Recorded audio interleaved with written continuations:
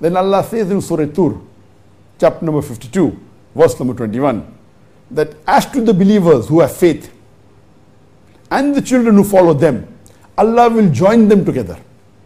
This verse of the Quran is talking about family members, including the spouses and the children, that if you have Iman and your family members have Iman, inshallah, Allah will join you together in paradise.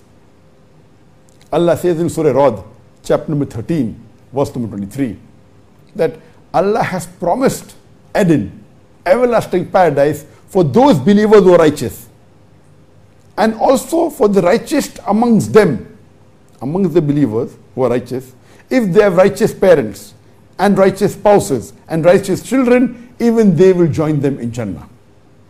So here Allah is talking about that if the believer has Iman and has righteous deed, they shall go to Jannah, and even the family members will join them.